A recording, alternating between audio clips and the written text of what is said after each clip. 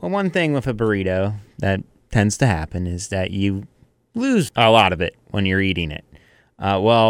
Engineering students from Johns Hopkins University have created an edible adhesive tape called Tastee Tape to keep burritos and other wrapped foods sealed up while you're eating.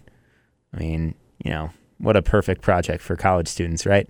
We had 3 burrito places at OU alone, so yeah, I could see this happening at a college. We're gonna figure this out. So, I think that's half the fun though of eating a burrito is when it does, come loose and there's some extra food at the end for you to enjoy. If it's all coming out, then it wasn't a very well wrapped burrito. But hey, who knows if this will be something that catches on? Some edible tape for a burrito or other wrapped foods, but I support it. I would try it. I would see if it tastes good.